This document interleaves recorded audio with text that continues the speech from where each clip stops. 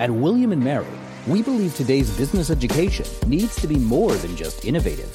It requires a legacy of success, a focus on teaching, an emphasis on technology, and a practical hands-on approach. At William & Mary's Raymond A. Mason School of Business, our online, part-time, and traditional full-time graduate programs apply these strengths to provide the experience necessary to help you succeed.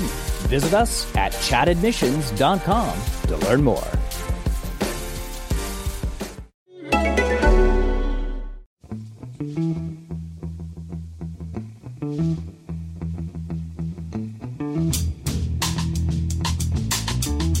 Hello and welcome to the Price of Football podcast, the podcast that looks at the money behind the beautiful game with I was going to say, the reason I couldn't say that properly, a little cough, as I was about to say with two beautiful presenters, but clearly my subconscious wouldn't allow me to do that.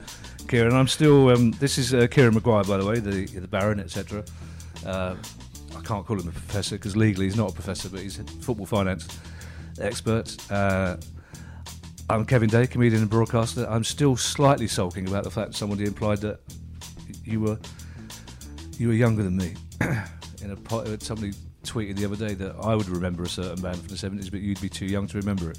Oh, I missed out on that. Yes, I thought you did because you didn't get a response. But the person who did send me that tweet got short shrift because absolutely. Yeah, I pride myself on being the Dorian Gray of comedy.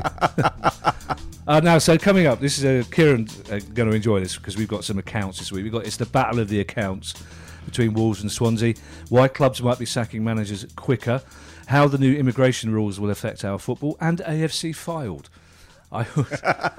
It's always an eclectic mix, isn't it? When we read out what's coming up on the that's right. Random name generator. Basically, yeah. Jeff Stelling very rarely gets to say, and AFC filed. And then before turning to Paul Merson to ask him about the new immigration points system and how it will affect our football. So let's get on to what you do best, which is forensic analysis of accounts. I'll probably be in the front room with Ed while if you knock on the wall when you finish, and I'll come back and tell you what the football scores are. So we got two sets of accounts released recently. Wolves promoted in 2018, Swansea relegated in 2018. So I can guess what the answer will be to this question, but what do these accounts tell us about the fortunes of a relegated club and a promoted club? Well, as you rightly said, this was a sort of a classic sliding doors moment between Wolves and Swansea. The results effectively came out at the same time. It costs an awful lot of money to get promoted. Get promoted. Okay, Clubs in the Championship are losing money hand over fist. All of them, is that the case? With the exception of Rotherham United, of course, who you've held up before as an exemplar of. Yeah. But they also tend to get relegated. Yes, and which is the fly in the ointment of that. Doesn't quite. Yeah. Doesn't quite work in terms of football. So Wolves, they'd been promoted in 2018. I think it's fair to say that they'd played superb football in the Championship, but they lost over £1 million a week in doing so. A week? £1 million a week. So that's what players' wages. Yeah, they were paying out. They paid out £192 in wages for every £100 that came through the door. Wow. And that wasn't the highest in the Championship because step forward Harry Redknapp and Birmingham City. You amaze me. Really? Okay. So that's the price you pay, and the clubs are all willing to do that. They are all willing to spend beyond their means. So Wolves as well. They're a club that would have been generating quite a lot of income as well, wouldn't they? So when you're talking about 200% nearly of their income going on players' wages, that's a big chunk of money, isn't it? Yeah. The wage bill itself was £1 million a week. So it's a hell of a lot, and you got £500,000 a week coming in. So you do the maths. You do the maths. Don't you panicked me there for a second when you said do the maths. It's the whole point of me hosting it and you being on that side of the thing. You do the maths. Going into the Premier League, their income went up from 26 million to 172, and all of a sudden they were catapulted into the top 10 earners in the Premier League because they played some brilliant football last season as well. And what we are seeing is that the Premier League is becoming increasingly incentivised as to where you end up in the table at the end of the year. Oh. So Some money is split evenly. Some money is based on the number of appearances on live TV. So you get about an extra £1 million for every appearance above 10, and you're getting £2 million. That's going up to £2.5 million this season for every position you are in the league. So all of a sudden, you might come to the end of the season thinking we got a away match against somebody. It's fancy dress. The players are on holiday. Well, that could make the difference between 13th and 10th, and that's £7.5 million to the manager for next year's budget. So not a Palace's lot. It's another £7.5 million for him not to spend. Basically, yeah. So that's where we are. Wolves did extremely well. They've qualified for the Europa League. So I'd expect that their income could be touching £200 million this year. For a club which has had some hard times. It was on the bridge of bankruptcy itself. We're both old enough to remember. Locked out the stadium, all that sort of stuff. I remember. Yeah. So the classic pictures back, I think, from back in the day, as we refer to. So to an outsider then like me, so that investment in the Championship has paid dividends clearly. It has. They made a profit of 20 million. It cost them 50 million in losses to get up. So they need to stay in the Premier League for a few seasons. And if you talk to chief executives of Premier League clubs, they say our best year financially is usually the first year we go up. And the reason for that is that you've recruited normally half a dozen players, and they will come in on Premier League wages. And the existing squad will have had pay rises because it's built into their contracts, but it takes 2 or 3 seasons before all of a sudden you've recruited 15 or 20 players on Premier League contracts, and those profits actually tend to go down unless you are competing in Europe. I think that this is something to explore in a future pod, actually, because I think some fans don't realise the actual cost of being promoted as well. I certainly didn't until Palace were, just in terms of upgrading your broadcasting facilities, upgrading your catering facilities to certain standards, pitch facilities. There are quite a few hidden costs in being promoted, which I think we should look at later on. So the other side of the sliding door, then, I'm guessing that the Swansea story is very different. Swansea's, Wolves' income went up by a huge amount. Swansea's income halved. Halved, okay. They did manage to get the wage bill down, but they still had a wage bill of £50 million, which was the same as Wolves in the year they went up. So Swansea lost over 30 million quid last season, despite being in receipt of parachute payments. And what they had to do, because their owners aren't willing particularly to subsidise the club, they had to sell a lot of players, which they did reasonably successfully. Yeah. And that included Dan James to Manchester United, and I think included Ayew to you guys. Was that right? £2 million quid, so it wasn't a lot of money. Yeah. Which at the time I didn't think was money well spent, but I've changed my mind now. So yes, absolutely. Yeah. So they made £30 million from player sales. So they lost a little bit in the end, but what they're going to find is that this year their parachute payments will fall further, and then they'll have one more year before they drop into the morass, which is the Championship. Yeah. Now, in the Championship, you're earning £7 million a year in TV money compared to somewhere between 100 and 120 for clubs in the lower half of the Premier League. So there is that huge gap which they have to fill. They have sold Ollie McBurney, which will probably just keep them above the waterline this year. But if they don't go up, you can see a concern for that club if you've not got owners who are willing to subsidise it. And certainly looking at what Swansea fans have been saying on social media is they reckon they've got one more player perhaps who they can potentially see as being of some value, and then the cupboard's bare. So this process of selling off your best players when you're relegated, that's why it's called parachute payments. It sort of ties in with that, but you can end up in a situation where you can start dropping through the leagues very, very quickly if you don't manage to reinvest in a better squad. Swansea fans will hate me saying this, because I get really cross when people say it's really difficult to get the Sellers Park. I said, not for me, it isn't. I can walk there in 20 minutes. It's the whole point. I support my local club. And for Swansea fans, it's very easy to get to. But it's a long way away. Swansea's a great place to go and watch football, but it is a long way away. And I'm guessing that in the Championship, it's harder to attract away fans, for example, down to Swansea. in the Premier League, you're more or less guaranteed to sell out your away from. But is that an issue? Will that impact on their finances? It certainly won't help. I mean, I think the main thing is to get money in from your own season ticket fans. The likes of Leeds and Forest and Derby, they've got magnificent away support wherever they're playing, so that won't impact upon those. But yeah, if Barnsley are coming to Swansea, especially if it's on a Tuesday night, you can see the fans, and you can't blame them at all for saying, well, we'll give that one a swerve. So gate receipts are down. Swansea's gate receipts in the Premier League were an irrelevance to a large extent. That for every £100 that they generated, only £5 was coming through the turnstiles. That percentage will increase sharply if they stay for a longer period of time in the Championship. Now, another club published their accounts recently, and presumably a new one for you, because it's the Man United women's team. What do they tell us about the state of finances in women's football? We have talked about this in passing before, but they're a very big club, and the WPL were very keen to get United in there as quickly as possible, weren't they, when they formed? They're only 2 or 3 years old, I believe, aren't they? That's right. This was their first season of existence, which was in Women's Premiership 2, and they did get promoted into the first division. I think what is very noticeable is the gap between men's football and women's football.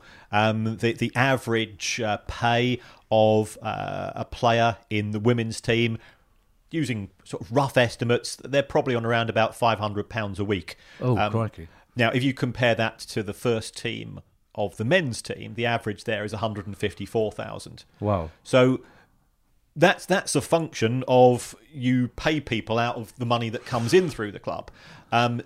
They don't make a huge amount of money in terms of match day, but I think what they will find this season is that the match day income will increase substantially, because they are playing City, they are playing Liverpool. I worked with some guys from Everton, and they were very excited a couple of weeks ago when they were hosting Liverpool in the Women's League, and they'd already sold 17,000 tickets, and they were hoping that with walk-ups, because the match was taking place at Goodison as opposed to where they normally play, they could have had a crowd of 20,000, and unfortunately it coincided with Storm something or other, Dave or Corinne or something, and the match had to be postponed, and they were absolutely devastated.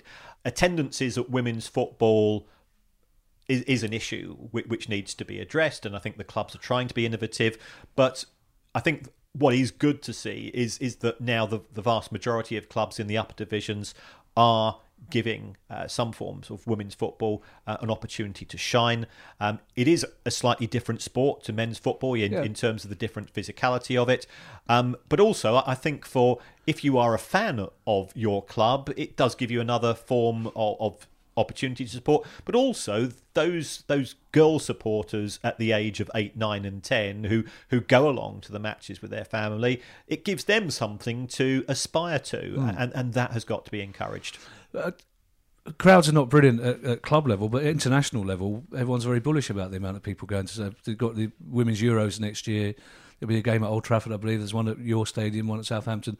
They'll probably all sell out, and they're big stadia. So there is a level of interest in women's football, isn't it, that the clubs haven't quite tapped into yet.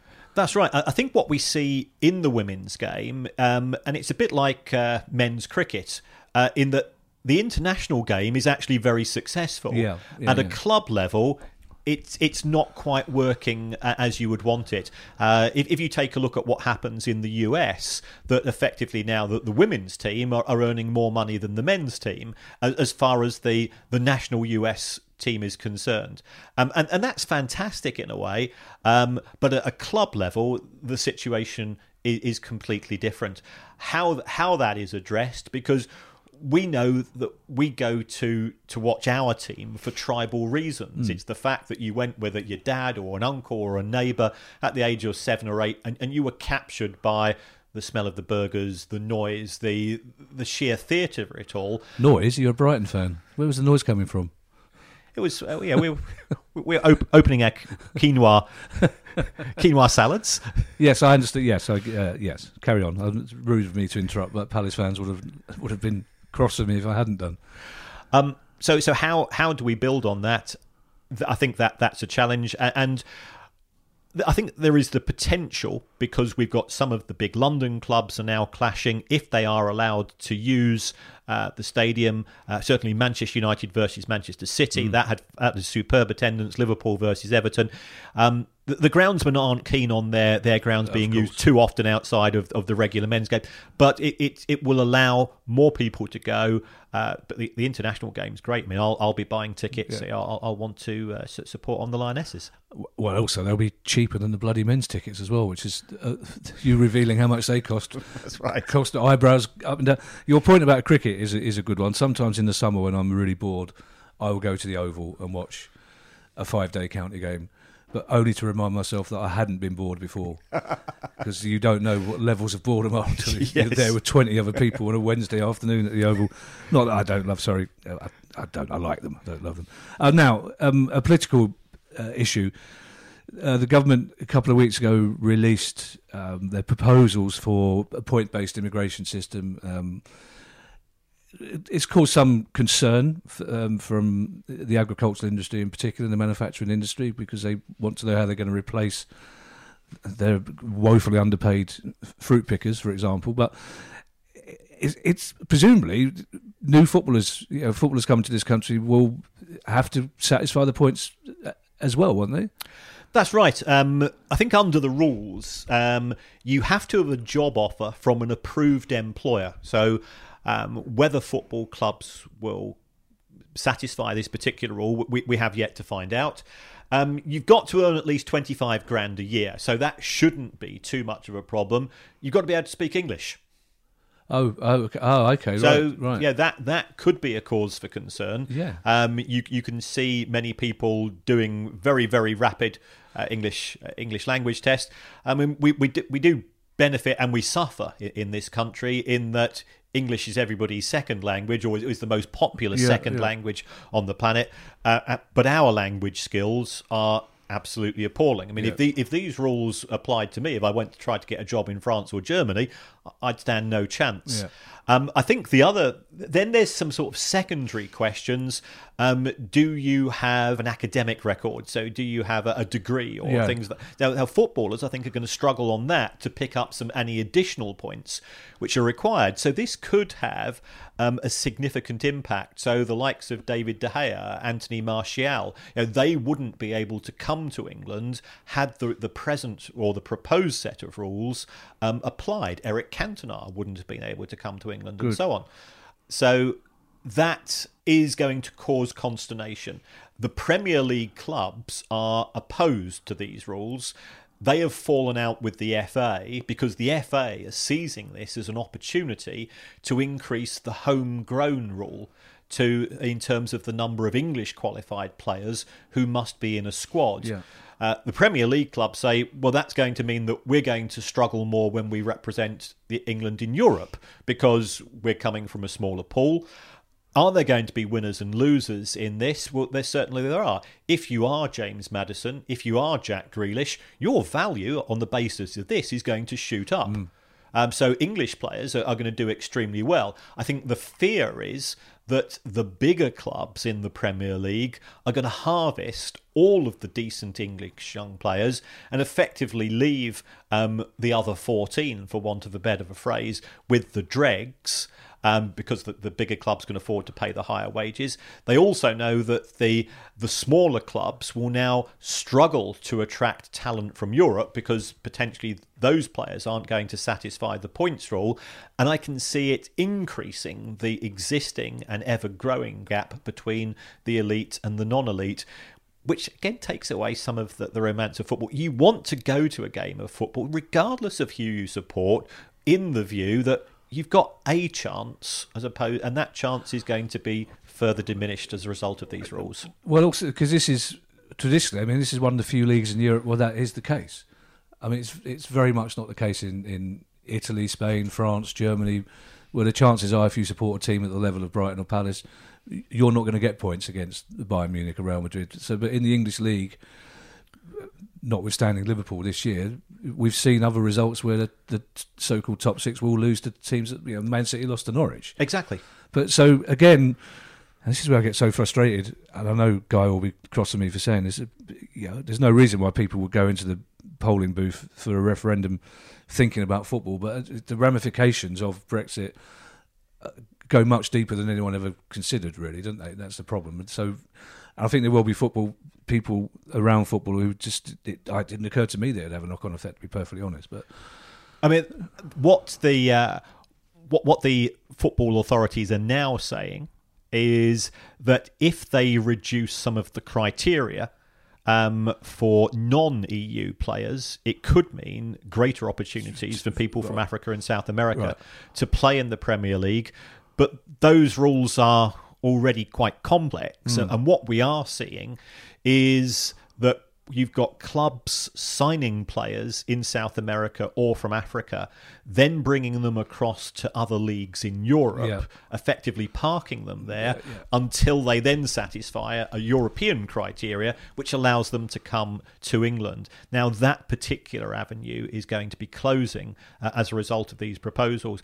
And I don't care who people vote for. They make their own decisions, and you must always respect that. But the implications for the game we love is it's going to increase the gap between the clubs at the top and the clubs at the bottom, and it's going to make things worse for those clubs who are trying to compete in Europe. Yeah, and also what we've constantly seen with work permit regulations, for example, is that the more money your club has, the more likely you are to get a work permit for a particular player. And this will be the same. The richer clubs will find ways to get around any points-based system, won't they? That's right. And I think we've now got a date for the head of Scottish football. So we're having a chat with him early in March. And I think this will have even huger implications for the Scottish game because the level of wages is so much lower. Yeah. And you do have so many players who have come from the EU 27 countries who have been plying their trade there. Will this improve the quality of Scottish football or diminish that? I think this is one of the questions we need to ask. Yeah, see, Kieran's pissed on my chips again, stolen my thunder. That was my big news for the end of the pod. Oh, sorry. That's fine.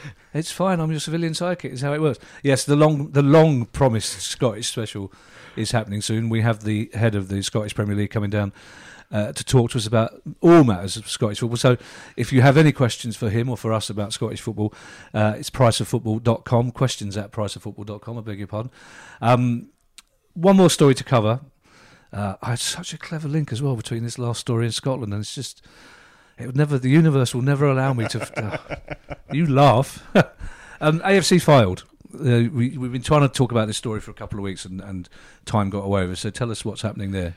Well, AFC filed is sort of one of these non-league clubs, which was an amalgam of one of two things, and the club got a rich new owner. And then it published its accounts on Friday, so therefore I was all over them like a rash because that's how I roll. You were waiting outside the shop, I imagine, for it for the van to turn up with the accounts on, thrown out the van. Yeah. And they lost 300 grand in the National League. Now, last season, I think they finished 6th or 7th. They got in the playoffs. They didn't get promoted. And then I went through the small print, and I found that they were sponsored to the tune of £1 million by the club owner. Oh, okay. So they would have lost 25 grand a week had he not stuck this money in. And I sort of did some more ferreting around, and it turns out that AFC filed appear to be, in the eyes of many other non-league clubs fans, they are the new Salford City, because there's a lot of resentment that they've only got to where they are on the back of having an owner who is prepared to bankroll them. Anybody that sticks £1 million into a non-league football club, part of me goes, well, hats off to you, because you're not getting a lot of glory now. Yeah.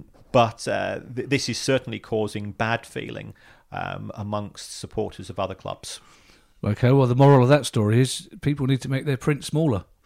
There's no two ways around it. Oh, that's an interesting one, because we have talked about Salford in the past, but it's a subject that comes up quite regularly with the very rich owners. So we'll keep an eye on the AFC Fylde situation.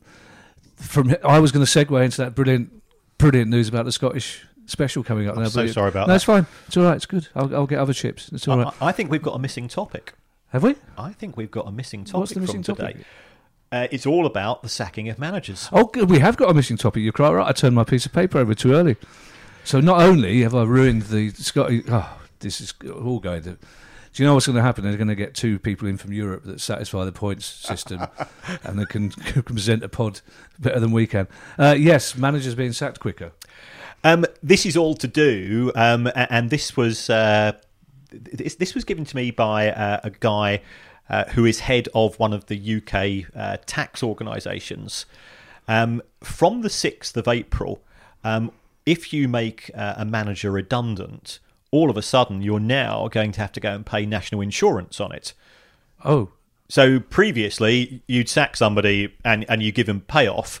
Now you're going to have to pay 14% more. Oh, because right, okay. when you make a manager redundant, you're going to have to go and pay that to the government. So if clubs are thinking of getting rid of managers, and I don't want to see anybody lose their job, I think the nature of the fan bases is that we seem to enjoy and feel vindicated when a human being's lost his job. Well, you wouldn't wish that upon anybody else in any other profession. So, right. So sort of the self-righteousness among some fans does bug me to a degree. But if they are thinking of getting rid of him at the end of the season, and it's a fair payoff, and you look at Conte's payoff at Chelsea, which was 26 million quid, you add 14% on top of that, that's another 3 million quid. Yeah. So could we see, if a club is sort of just washing its arse halfway up a division and the owners decided to get rid of the manager, could you see that instead of getting rid of at the end of the season, we're going to accelerate that sacking before the 5th of April, and therefore you get away with a tax saving? Or, on the other hand, you could get a manager who deliberately sets out his team to lose so he can get more money by getting sacked before the 6th of April. But that's an interesting one. We'll keep an eye on that. We're keeping an eye on lots of things now. AFC Fylde, sacked managers, Scotland. The Price of Football is a DAP-DIP production. If you do have any questions for us, particularly for that Scottish special, send them to questions@thepriceoffootball.com, and we'll be back on Monday with more of your questions. The Price of Football.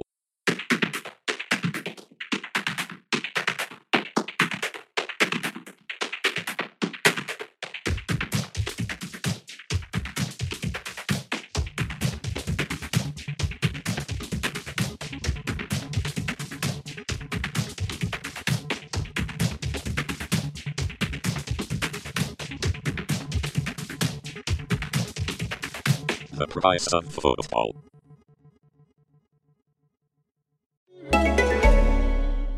This is Acast Recommends. Every week we pick one of our favorite shows, and this is one we think you're gonna love. This is Creepy, a collection of the most famous and disturbing stories and urban legends from the deepest, darkest corners of the web. Hosted by creator John Grills and a cast of creepy narrators. New stories added every Sunday. Listener discretion is advised. Listen free on your favorite podcatcher or find us at bloodydisgusting.com/podcasts. Acast is home to the biggest podcasts from the U.S. and around the world. Subscribe to this show and hundreds more now via Acast or wherever you get your podcasts.